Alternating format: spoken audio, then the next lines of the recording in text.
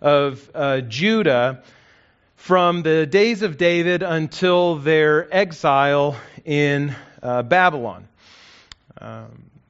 We saw these things about the volume Chronicles last time, that there is no stated author of Chronicles, although many scholars believe that Ezra is the author of Chronicles and also the sort of sister books of Ezra and Nehemiah.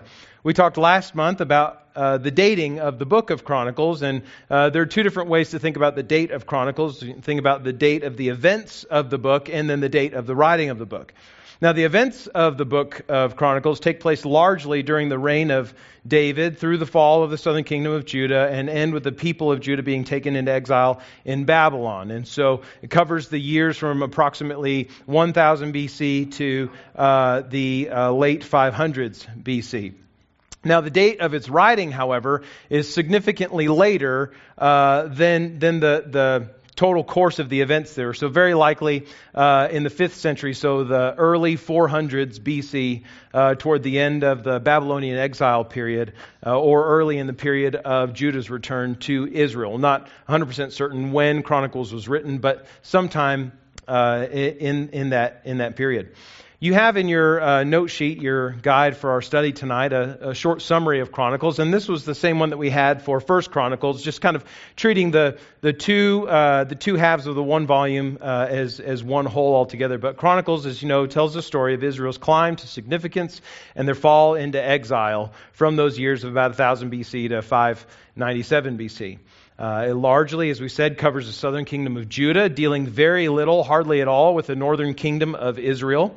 Chronicles contains most of the same history as Kings and Samuel. So reading 1st and 2nd Samuel, 1st and 2nd Kings, you'll, in kind of parallel with 1st and 2nd Chronicles, you'll see a lot of repeated information, a lot of overlap between these works. But Chronicles is written specifically from the perspective of a people preparing to return to the land of Israel after exile in Babylon. That's what makes Chronicles different than the history books of Samuel or Kings, that it's from the perspective of people coming back to the land. There are three, I think, major themes in this second volume of the Chronicles, and these you'll see on your study guide tonight. First is the importance of the temple. The temple to God will be built in 2nd Chronicles by Solomon and the people that he employs to do that. There is the theme of right and wrong worship of God. In 2nd Chronicles, the people of Judah are ultimately expelled from the land of Judah into exile in Babylon because they worshipped God wrongly. And then thirdly, we see the theme of the need for repentance, which kind of just flows through so much of what we read. Now, we know that all of Scripture falls into or tells the one overarching story of God's work of redemption, God's work of rescuing sinners from their sin. And that redemption history story could be summed up in 4 acts or in 4 parts. As creation, God creates everything, including human beings, in His own image to know, love, and worship Him.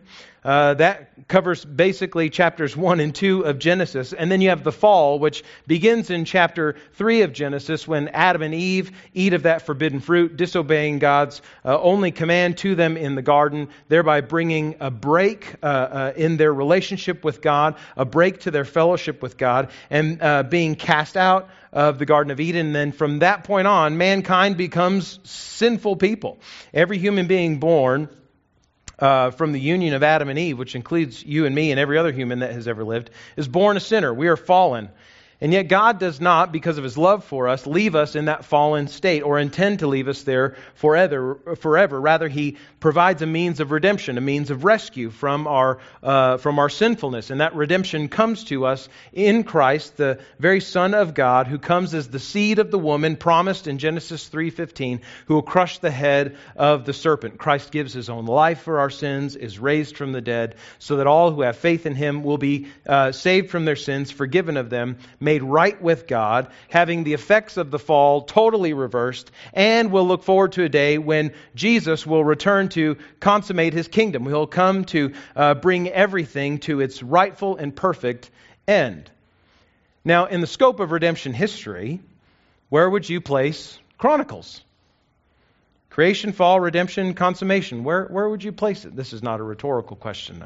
This is the audience participation portion. Okay, somewhere around the area of redemption. Why redemption? Okay, because of the theme of repentance and God drawing people back to Himself. Yeah. Now, redemption is not completed in Chronicles, but it's certainly hinted at. It's pointed to. It's foreshadowed very strongly. Other thoughts on where we might place Chronicles in redemption history? Okay, between fall and redemption, or there's a little arrow there on your note sheet. Yeah, I think I would put kind of an amorphous kind of circle around fall and that arrow, and maybe like half of redemption or something. If I were to locate Chronicles thematically in the scope of God's redemption history, because we do see the effects of the fall, the effects of sin in graphic display, and we also though begin to get some hope. Some inkling of pointing toward God's work of rescuing sinners by His grace. Now, Chronicles, like so many other books in the Old Testament that we've already looked at in this series, is historical narrative.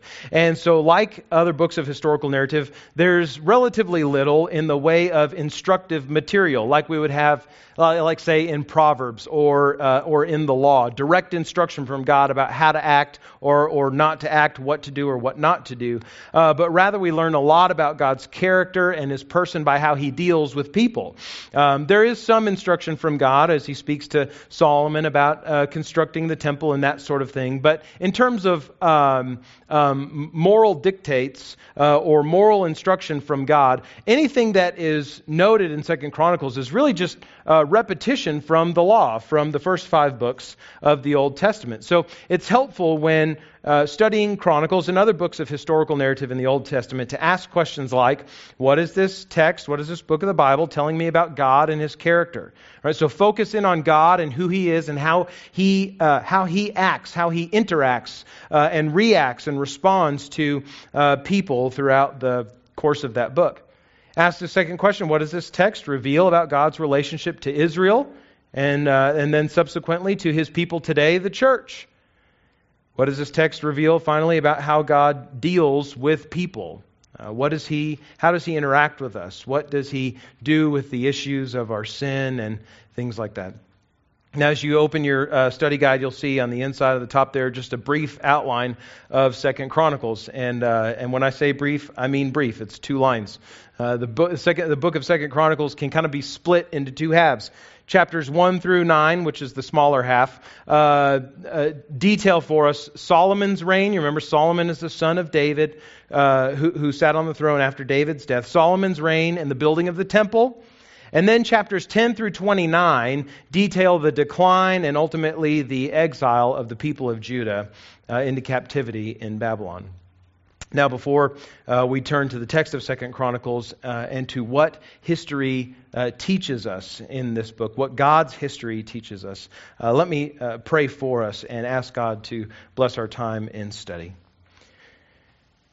Gracious God, we are privileged to open your word together, to be edified by it, to be renewed in our spirits by your word.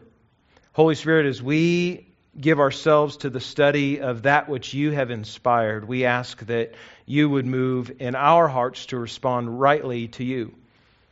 So as we study tonight, where we see the glory of the Father, Holy Spirit, lead us to worship. Where we see the depravity of our sinfulness, lead us to repentance. And where we see the goodness and the unlimited nature of your grace in Chronicles, lead us to celebration and freedom of the grace that we have received by faith in Jesus. May we all, as a result of having spent time together in your word tonight, look more like Christ, live and love more like Him. Jesus, you build your church in this place as we study your word. We ask in your name. Amen. I've titled this sermon, What History Teaches. Chronicles is a book of history, but it's a history that's meant to teach us something. We said before that Chronicles is written from the perspective of people returning back to a land that they were previously exiled from. And so we would expect to find in a situation like that, those who are returning seeking to learn something from those who got them in their terrible situation in the first place. And that is precisely what Chronicles does. It tells the history of the people of Judah with a perspective of teaching them about why they were in exile in the first place and what not to repeat as they return to the land. And so the chronicler points out at least three things to us thematically over the course of the book. First is this. The history of 2 Chronicles teaches us that there is no limit to God's glory. We see in the pages of 2 Chronicles that God is greater, first of all, than the wealth and the wisdom of Solomon. Solomon is a major character, obviously, around which the first 9 chapters of Chronicles sort of centers and revolves. This second volume of Chronicles begins with his reign after his father David's death. And we know of the kind of king and kingdom that Solomon was and ruled over. He was very wealthy, and we also know he was very wise. And from the very first verses of the book, though, we see that 2 Chronicles is not about the glory of Solomon, but about the glory of the Lord. Look with me at how the book begins, 2 Chronicles 1:1. Solomon, the son of David, established himself in his kingdom, and the Lord his God was with him and made him exceedingly great. So even as great as Solomon is and would be, his greatness does not come from himself, but comes from outside of himself. Solomon's greatness is a gift of God whose own glory far surpasses the wealth and wisdom of Solomon. Now, though Solomon will amass for himself a huge army, many horses and chariots, a wealth of gold and silver that would rival even that of Jeff Bezos, who is the creator of Amazon and I think currently the most wealthy man in the world, there is still one who is greater than Solomon, God in heaven, the giver of those gifts. Now, in chapter 9 of 2 Chronicles, Solomon will receive a special visitor, the queen of Sheba. Some think Sheba may be modern-day Ethiopia or something like that. But the queen of Sheba comes to visit Solomon to see his kingdom and to hear from the wisdom of this wise king whose reputation precedes him. And so she comes, and upon visiting him and seeing, marveling at the wealth and wisdom of this great king, even she cannot but praise the Lord God of Israel who has provided all of this to Solomon and to the people of Israel. Look with me at 2 Chronicles 9, verse 8.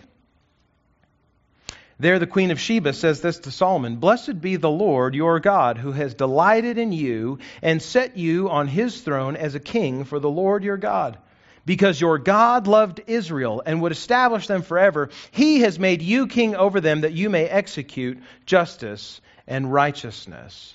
Solomon is a great king. Solomon is a glorious king. But there is one who has given all of these things to Solomon who far exceeds him in glory, and that is the God of Israel, who called Solomon and equipped and gifted him with all that he would need to become the king that he was. God's glory surpasses that even of this wise and wealthy king of Israel. But we find, secondly, that the glory of God surpasses even that of the temple that bears his name. God is greater even than the temple where he is worshipped. Now, this much should be obvious to us, but it is often overlooked.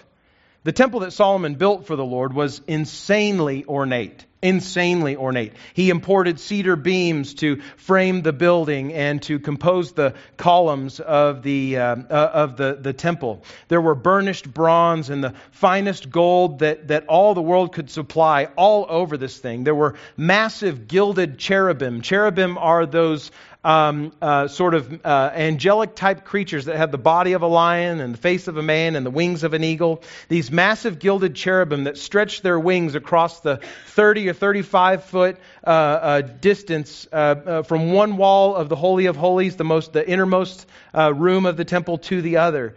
There was literally no building like the temple in all the world in its day or even today for that matter. And yet the glory of the temple was meant only to reflect the much greater glory of the Lord of Israel. Listen to what Solomon says about the building of the temple in 2 Chronicles chapter 2, verses 4 through 6. Solomon himself It says, "Behold, I'm about to build a house for the name of the Lord my God, and dedicate it to him for the burning of incense of sweet spices before him, and for the regular arrangement of the showbread, and for burnt offerings morning and evening, on the Sabbaths and the new moons and the appointed feasts of the Lord our God, as ordained forever for Israel. But the house that I am to build will be great, for our God is greater than all gods. But who is able to build him a house? Since heaven, even highest heaven, cannot contain him. Who am I to build a house for him, except as a place to make offerings before him?" Even Solomon recognizes that there's no building that can house the Lord, no building that can contain all of his glory, that even the temple, as splendid and resplendent as it would only be a limited reflection of the kind of glory that God has. Near the end of the completion of the temple, in chapter 6, verse 18, Solomon says this in regards to the temple. Chapter 6, verse 18, he says, "But will God indeed dwell with man on the earth? Behold, heaven and highest heaven cannot contain you. How much less this house that I have built?" Now, this is the abiding and constant picture of God in Chronicles. Bigger than we can imagine, more powerful than any king, stronger than any army, more glorious than all the gold, silver, marble, cedar, and bronze in all of the world. He is holy and sinless and great, and there is no limit to his many perfections. Solomon's wealth is given by God to illustrate that God is the owner and the giver of all things. And the temple marvelously constructed to demonstrate that the one who is worshipped in the temple is far greater and purer still than even the temple itself. Now in all this, the overarching reminder to the Judahites that were returning from exile in Babylon, remember that's who Chronicles is for. Its first audience is for those descendants of the tribe of Judah who are returning from exile. This overarching reminder to the Judahites that are returning to their homeland is that the Lord God is the only one worthy of worship. These exiles were coming out of a pagan land, and they're returning to a land that had been overrun by pagan influences from within in the centuries prior to them going into exile. And as they return, they are to remember that it is God and Him only that they are to love and to serve and to depend upon. His glory is limitless and alone is worthy of their undivided and unperverted worship. That is what the chronicler is reminding us of, even as he details the wealth and wisdom of Solomon and the glory of the temple, that God is more glorious still. Now, the purpose of this sermon series is to look at whole books of the Bible and then see how, through those books, God and His Word is pointing us to Jesus, who is the very center, the centerpiece and centrifugal point of all of Scripture. Everything revolves around Him. So see this first Christ connection, if you will, in 2 Chronicles. That Jesus, the Son of God, is the greater, more glorious temple, and by His Spirit makes believers the temple of His dwelling.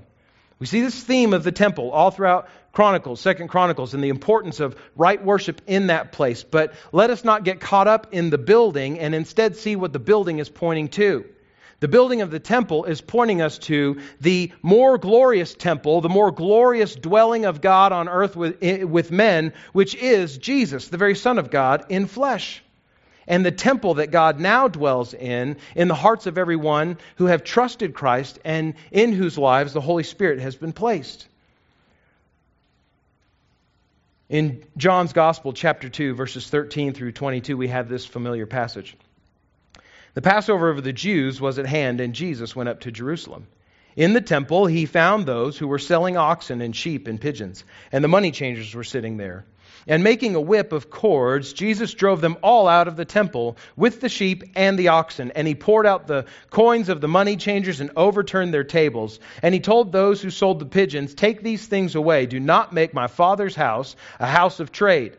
And His disciples remembered that it was written, "Zeal for your house will consume me."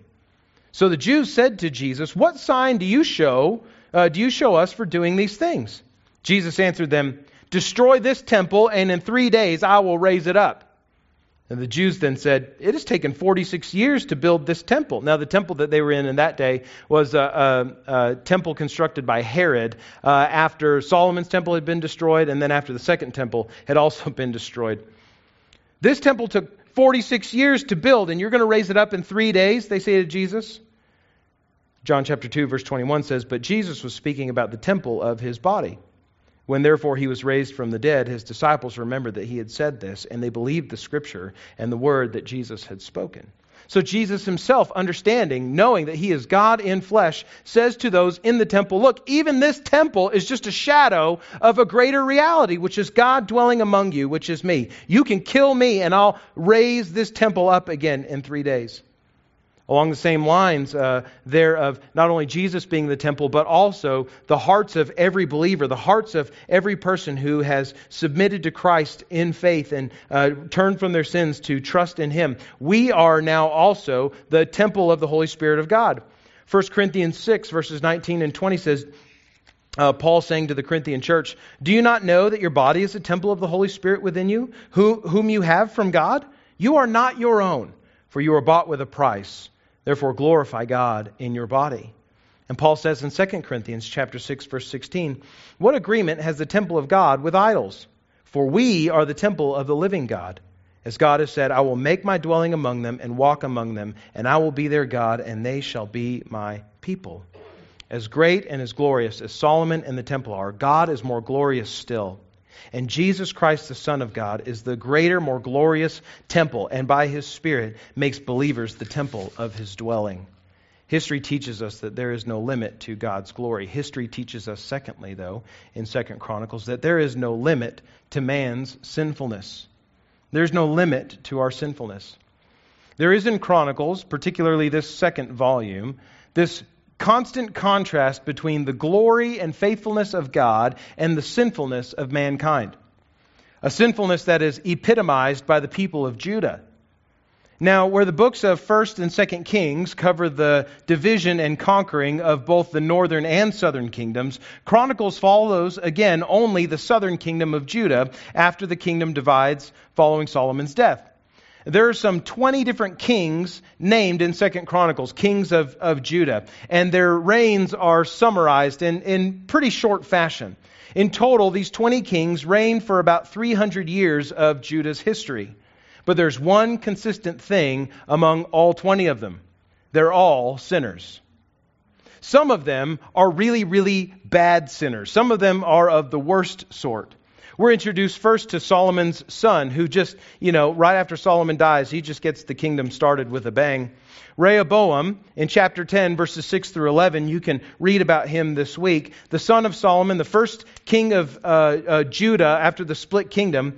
Rehoboam takes the foolish advice of his peers over the wisdom of the elders in the court, and he becomes a terrible tyrant. He becomes this dictatorial kind of king who forces the people into subjugated labor. After him, we see in chapter 21, Jehoram. Jehoram was a king who married a daughter from the wicked Israelite king Ahab. And Jehoram would build substitute sacrificing locations called high places. And he would lead the people of Judah to worship other gods at those high places. And then we have the worst of all, Manasseh. We talked a little bit about Manasseh when we were looking at kings, but he's a character worth considering one more time, just for how wicked he was and the sinfulness that he displayed in his reign. Turn with me into 2 Chronicles chapter 33, verses 1 through 9. There we read this. Manasseh was 12 years old when he began to reign, and he reigned 55 years in Jerusalem. And he did what was evil in the sight of the Lord, according to the abominations of the nations whom the Lord drove out before the people of Israel. For he rebuilt the high places that his father Hezekiah had broken down, and he erected altars to the Baals, and made Asherahs, and worshipped all the host of heaven, and served them. And he built altars in the house of the Lord, of which the Lord had said, in Jerusalem shall my name be forever. And he built altars for all the host of heaven in the two courts of the house of the Lord. And he burned his sons as an offering in the valley of the son of Hinnom, and used fortune-telling and omens and sorcery, and dealt with mediums and with necromancers. He did much evil in the sight of the Lord, provoking him to anger. And the carved image of the idol that he had made, he set in the house of God, of which God said to David and to Solomon his son, in this house and in Jerusalem, which I have chosen out of all the tribes of Israel, I will put my name forever. And I will no more remove the foot of Israel from the land that I appointed for your fathers, if only they will be careful to do all that I have commanded them, and the law and the statutes and the rules given through Moses. But Manasseh led Judah and the inhabitants of Jerusalem astray, to do more evil than the nations whom the Lord destroyed before the people of Israel. Manasseh is about as bad as they get in Chronicles, burning his own children as living sacrifices to false gods.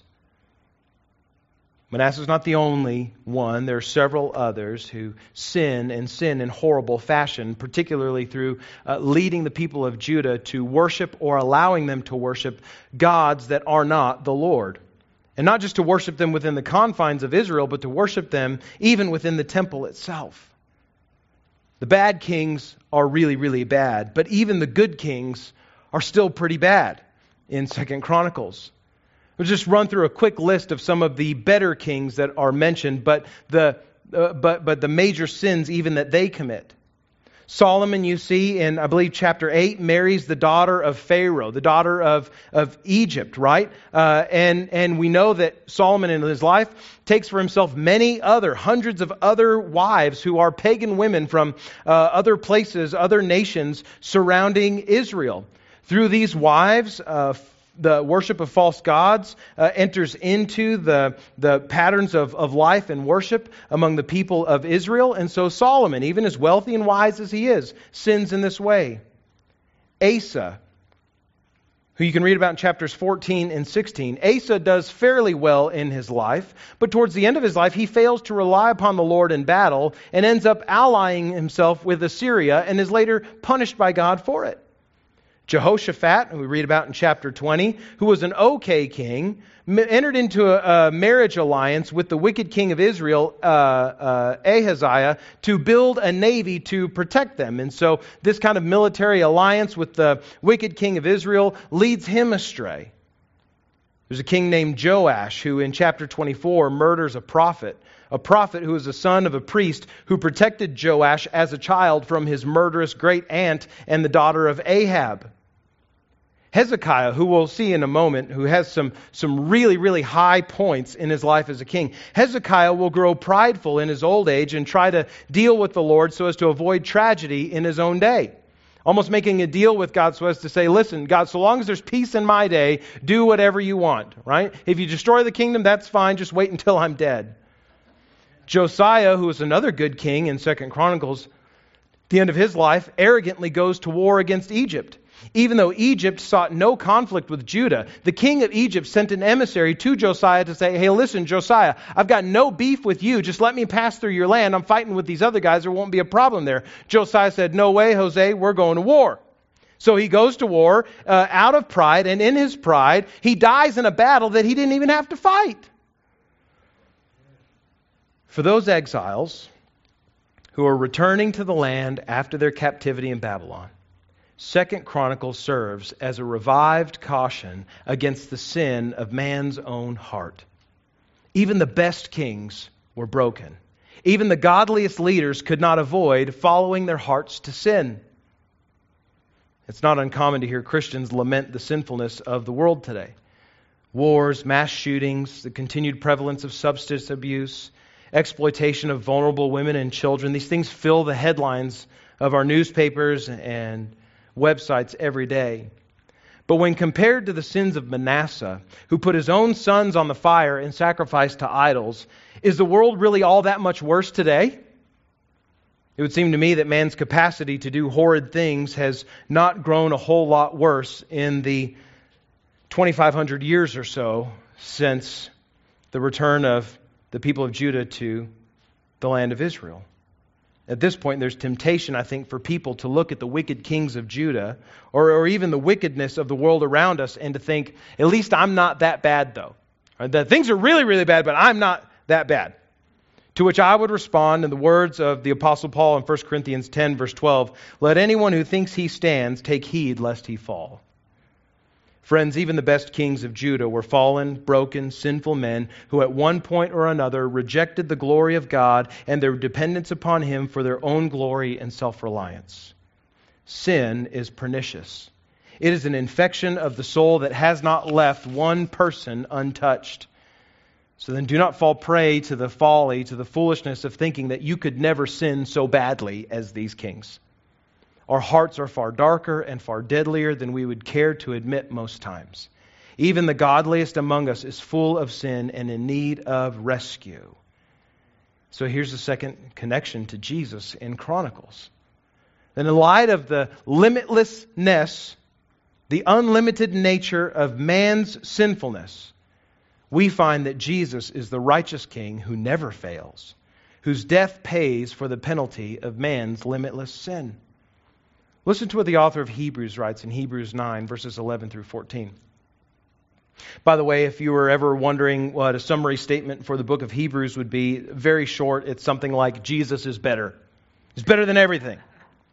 Listen to what the author of Hebrews says about Jesus in Hebrews 9, 11 through 14. When Christ appeared as a high priest of the good things that have come, then through the greater and more perfect tent, not made with hands, that is not of this creation, He entered once for all into the holy places, not by means of the blood of goats and calves, but by means of His own blood, thus securing an eternal redemption.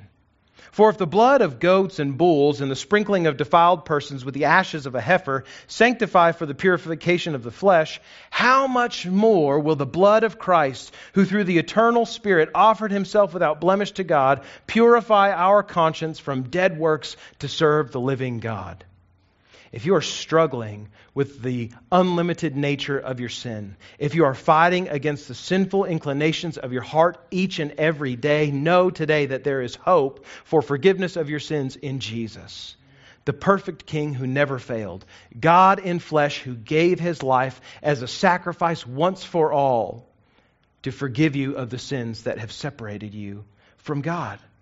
Man's sinfulness is without limit, and Christ is the righteous King who pays the penalty for our limitless sin. Third, history teaches us that there is no limit to God's grace. There's no limit to God's glory. There's no limit to our sinfulness. But thank God, praise God, there's also no limit to His grace. And when Solomon prays to dedicate the temple of the Lord as it is freshly completed, he asks God the following in his prayer. Turn with me to 2 Chronicles chapter 6. I know we're jumping a lot back and forth. 2 Chronicles 6, verses 36 through 40. This is part of Solomon's prayer.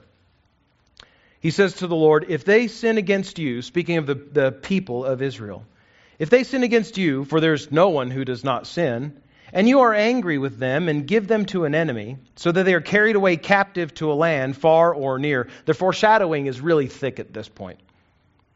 Yet if they return their heart in the land to which they have been carried captive, and repent and plead with you in the land of their captivity, saying, we have sinned and we have acted perversely and wickedly. If they repent with all their mind and with all their heart in the land of their captivity to which they were carried captive, and pray toward their land which you gave to their fathers, the city that you have chosen, and the house that I have built for your name, then hear from heaven your dwelling place, their prayer and their pleas, and maintain their cause, and forgive your people who have sinned against you.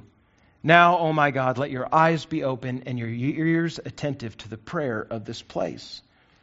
Gosh, even before Israel slides headlong into destruction, we see in Solomon's prayer a prayer that a pleading with God that they might not do so, but knowing that it's entirely possible that they would slide into sin and be carried captive, Solomon prays ahead of time for a generation that is taken captive to repent and seek the Lord again. And listen to God's response to Solomon's prayer. 2 Chronicles chapter 7, verses 13 through 16. This is how God responds in part to Solomon's prayer. He says, when I shut up the heavens so that there's no rain, or command the locusts to devour the land, or send pestilence among my people, if my people who are called by my name humble themselves and pray and seek my face and turn from their wicked ways, then I will hear from heaven and I will forgive their sin and heal their land. Now my eyes will be open and my ears attentive to the prayer that is made in this place. For now I have chosen and consecrated this house, that my name may be there forever. My eyes and my heart will be there for all time.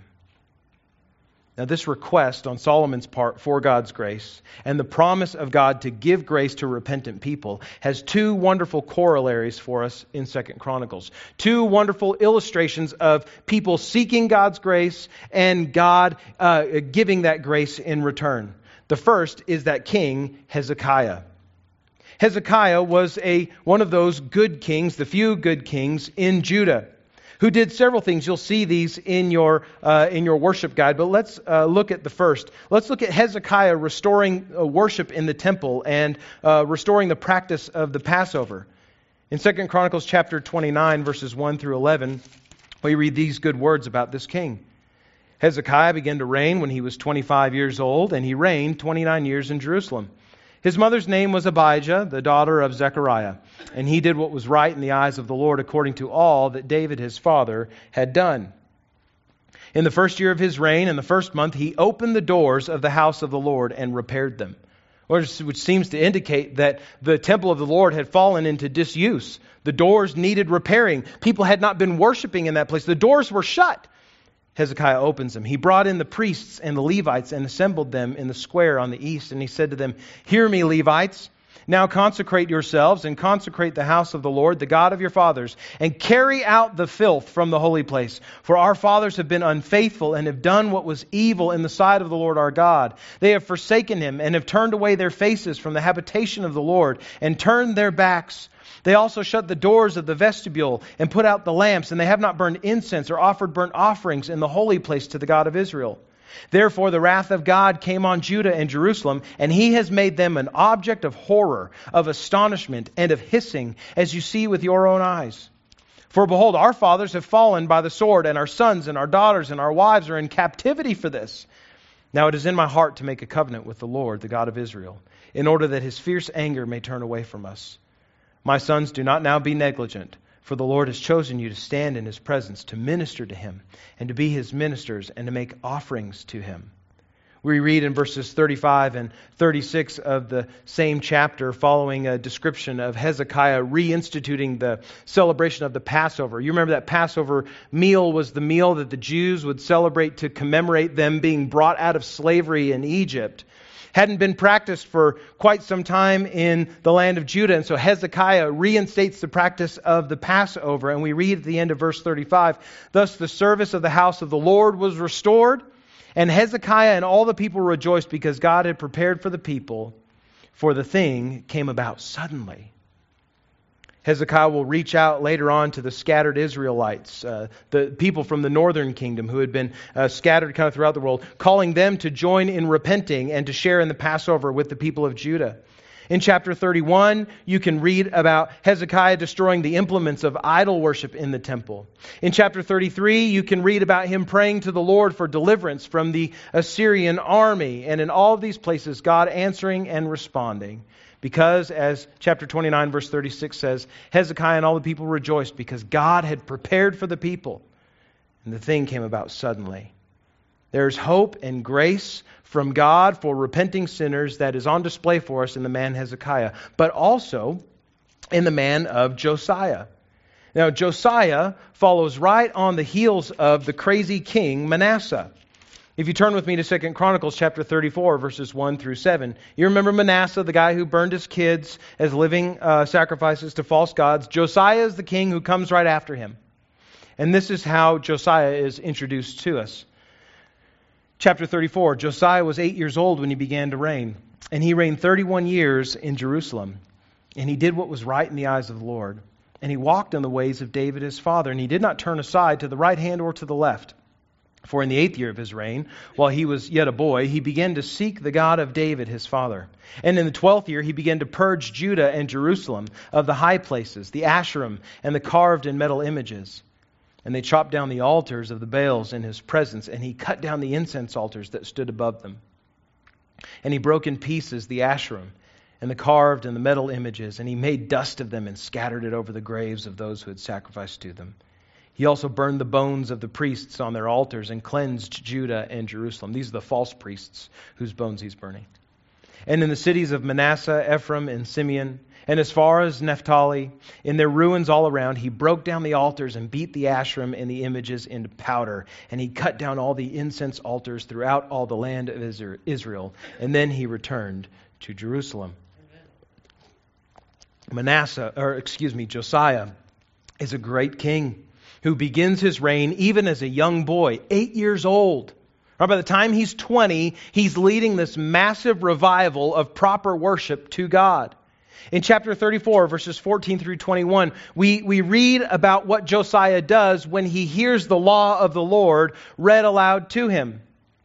Listen to this. While the many priests were bringing out the money from the temple that had brought into the house of the Lord, Hilkiah the priest found the book of the law of the Lord given through Moses. All right, this is interesting. Hilkiah found the book of the law of the Lord given through Moses, which means it was previously lost.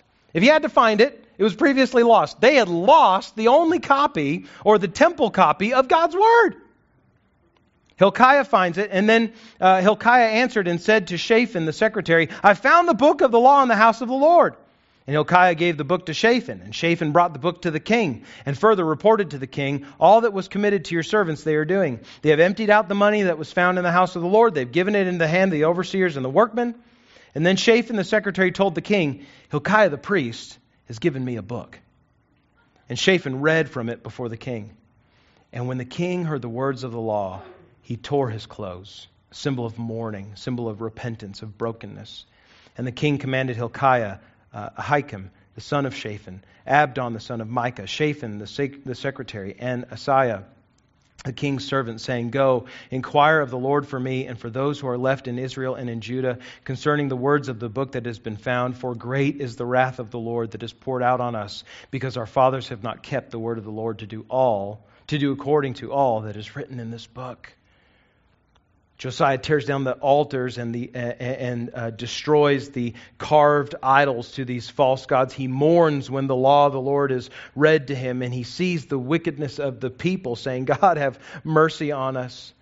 In chapter 35, verses 1 through 19, he, like Hezekiah, 2 kings before him, reinstitutes the celebration of the Passover again. In both instances, good King Hezekiah and the good King Josiah, in both of these instances, revival breaks out among the Judahites because of the repentance of their kings. I love the grace of God that is waiting in preparation for the day of repentance in Hezekiah's day. We read this in chapter 29, verse 36.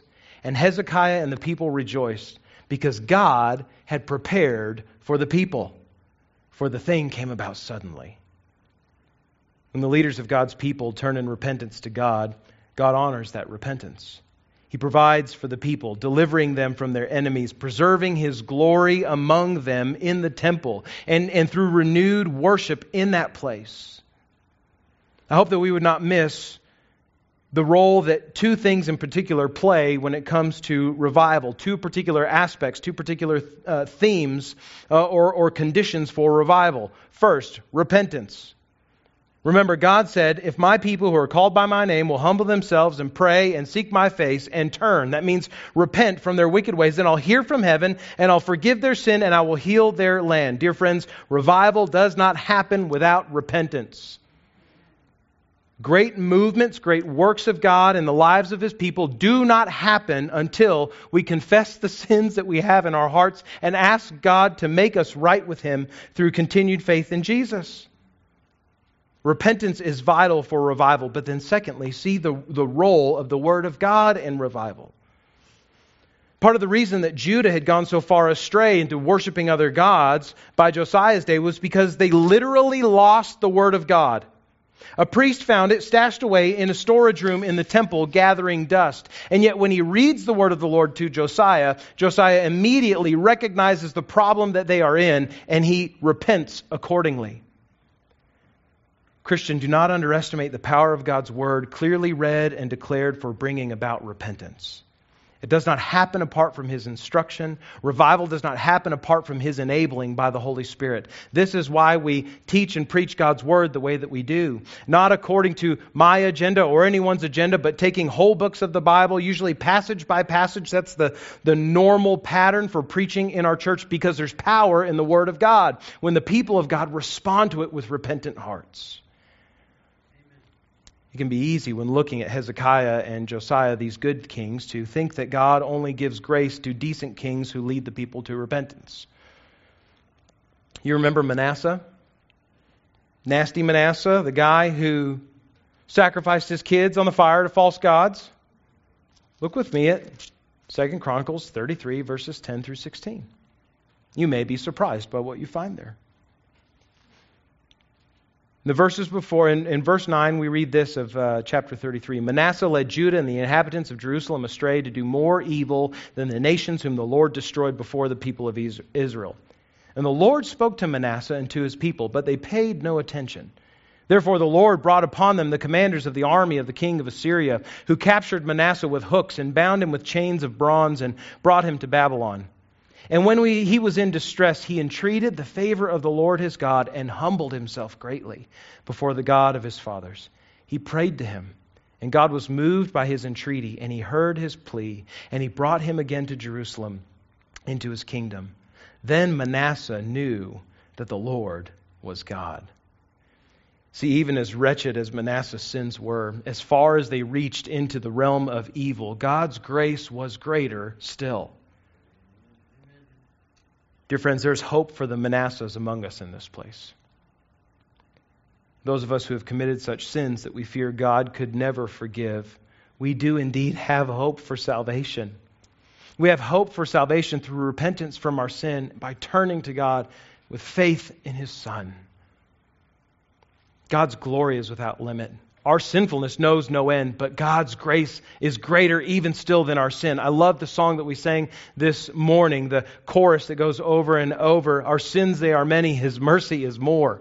As much as you can sin, as far as you can go into evil, there is no place to which you can go that God by His grace cannot reach and reach further still to bring you back to Himself. To know that salvation, you need only to turn from your sin and to turn to Him in faith, trusting Jesus, His Son, who died for your sins and rose again from the dead. I'd like to return now to where we started on this final point, to the grace of God, to Solomon's prayer of dedication and to God's response toward the beginning of 2 Chronicles chapters 6 and 7.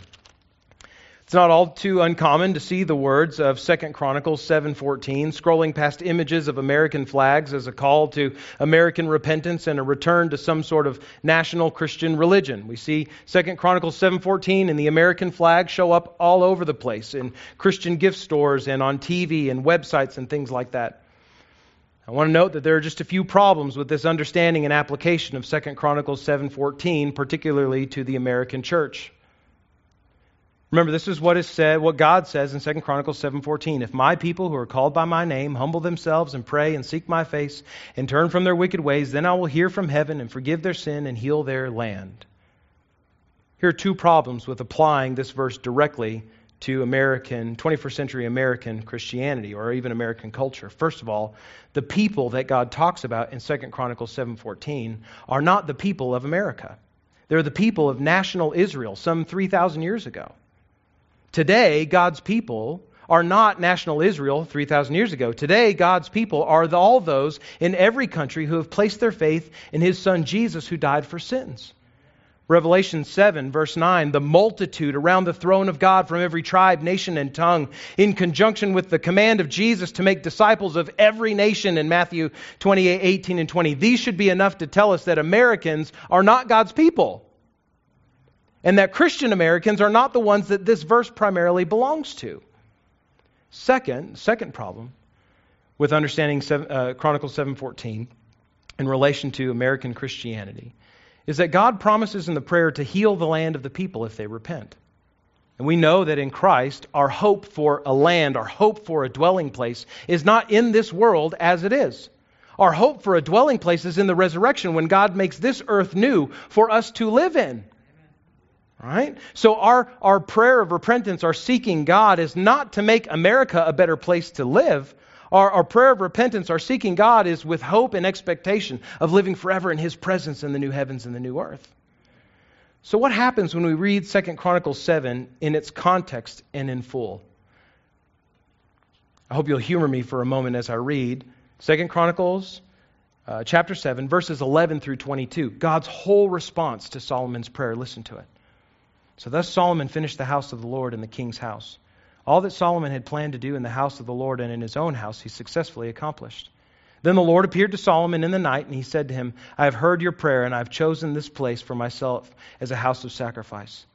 So when I shut up the heavens so that there is no rain, or command the locusts to devour the land, or send pestilence among my people, if my people who are called by my name humble themselves and pray and seek my face and turn from their wicked ways, then I'll hear from heaven, and I will forgive their sin, and I will heal their land. And now my eyes will be open and my ears attentive to the prayer that is made in this place. For now I have chosen and consecrated this house, the temple, that my name may be there forever.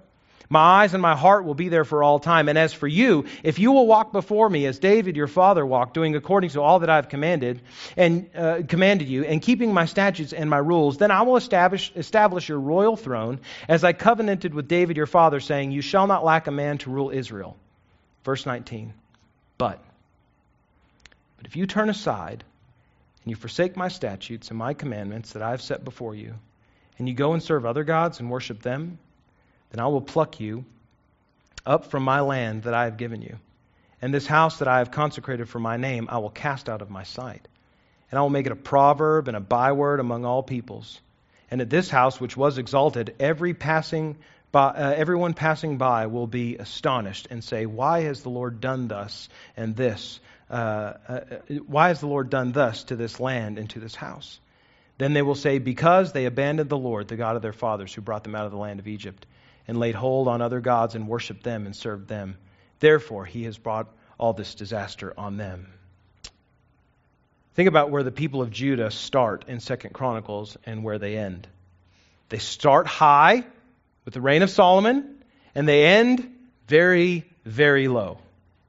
While God promises hope for those who repent in chapter 7, verse 14, He also promises disaster for those who do not. And it is a disaster of the same sort that Judah faced at the end of Chronicles. God promises that their land will be stolen, the temple will be destroyed, the people will be obliterated because they abandoned the Lord, the God of their fathers, who brought them out of the land of Egypt. And that's exactly what happens in the course of Chronicles. We should understand 2 Chronicles 7, verses 11 through 22, as God's warning to the people of Israel of a fate that they seem not to be able to avoid.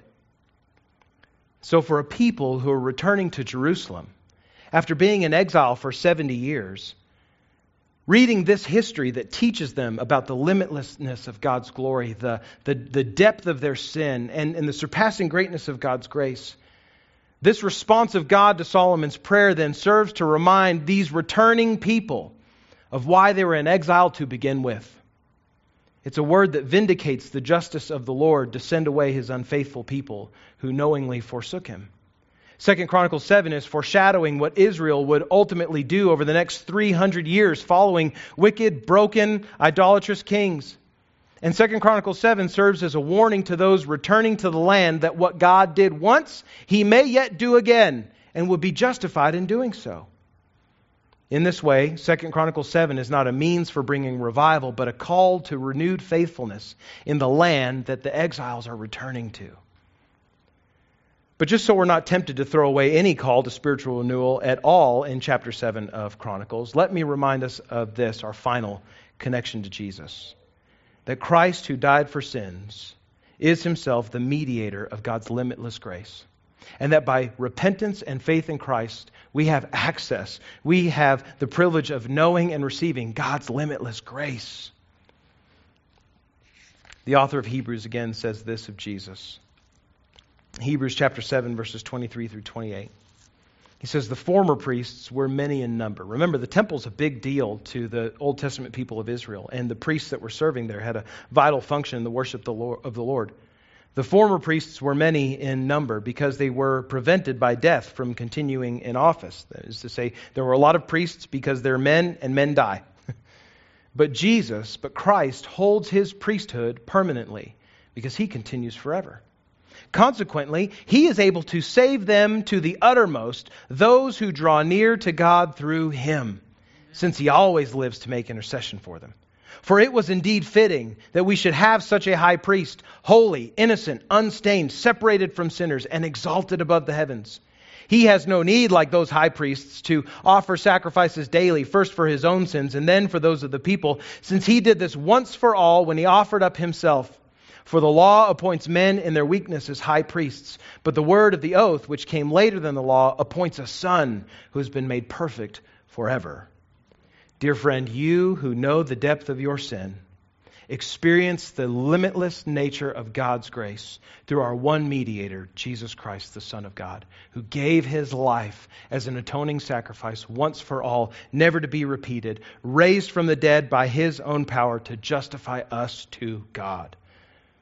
If you want renewal, if you want revival, turn from your sin. Even if you're a Christian, repent anew, repent afresh. Seek God's Word, and seek God's Word made flesh, Jesus the Christ, with renewed heart and renewed vigor. And we will see revival. We will see spiritual awakening in our church and in our neighborhood and in this nation and around the world. Not because we pray a particular prayer, not because we wave a certain sort of banner or flag over ourselves, but because we are following in repentance and faith the King of Kings, Lord of Lords, the one and final mediator who gave his life as a ransom for many, Jesus the Christ. We have the awesome opportunity now as a church to celebrate